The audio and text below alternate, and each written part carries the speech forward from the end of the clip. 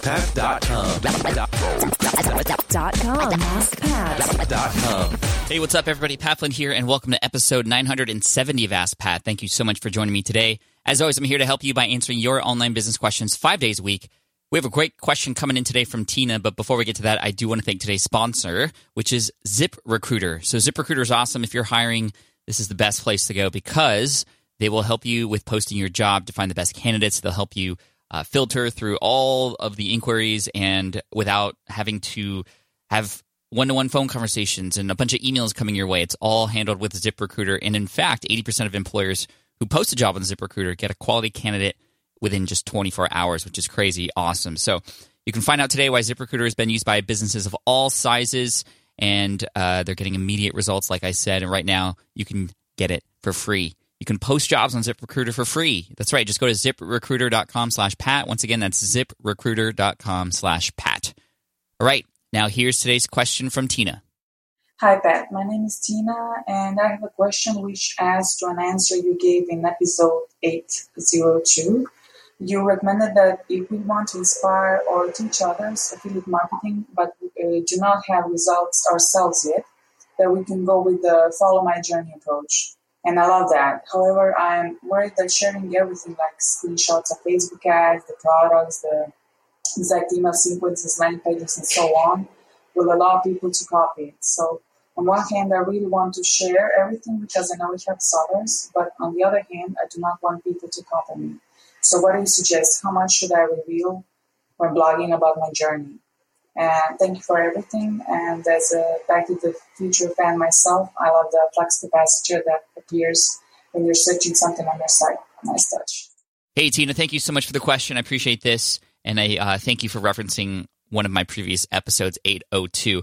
Now, the big question that you asked was, well, how do I do this without having people copy me? And I think the biggest thing about this strategy of sharing your progress along something within a niche, how you are learning, how you are growing, the things that you are picking up along the way that you're sharing with others. This is something I did with smartpassiveincome.com and even with inthelead.com and greenexamacademy.com, both the same website, two different URLs, that I was sharing my journey along the studying path to pass that exam, and that helped a lot of other people too, because it helped them realize that I was just like them, just a few steps ahead. And because of that, even when the United States Green Building Council, the company that actually administers this exam, when they came out with their own study guide, people still wanted to learn from me because I shared my journey and they saw themselves in me, which is the big idea about this. So the biggest question that you asked was like, how do I stop people from copying? And the thing is, like, if you do it and you share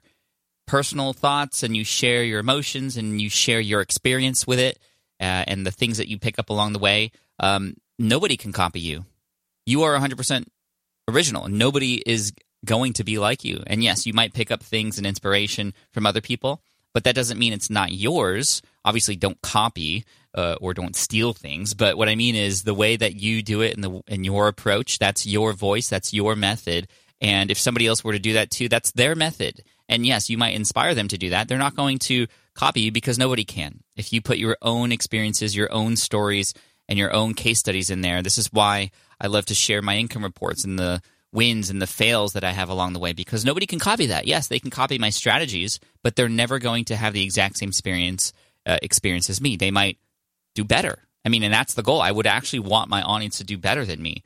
And when you take that approach, the love and the support that you have for your audience is there, and then it is reciprocated. They will love and support you back. So how much should you reveal? You should reveal as much as you're comfortable revealing, Tina. And I try to push people a little bit to go a little bit over their comfort zone. Obviously, you don't have to share everything. And if it's something that common sense says not to share, then don't share that. But sharing a little bit beyond your comfort zone is crucial, I think, because it shows that you are willing to put yourself out there for your audience to help show them the way, to give them an example. And in return, you're going to get a lot of support and love too. So there you go, Tina. Thank you so much for the question. I appreciate it. And I want to offer you an Ask Pat t-shirt for having your question featured here on the show. And for those of you listening, if you have a question that you like potentially featured here on the show as well, just head on over to AskPat.com and you can ask right there on that page. Thank you so much. I appreciate you. And here is a quote to finish off the day by Lao Tzu. To lead the people, walk behind them. Very relevant for today, actually. All right, guys, thanks so much. Take care, and I'll see you in the next episode of Ask Pat.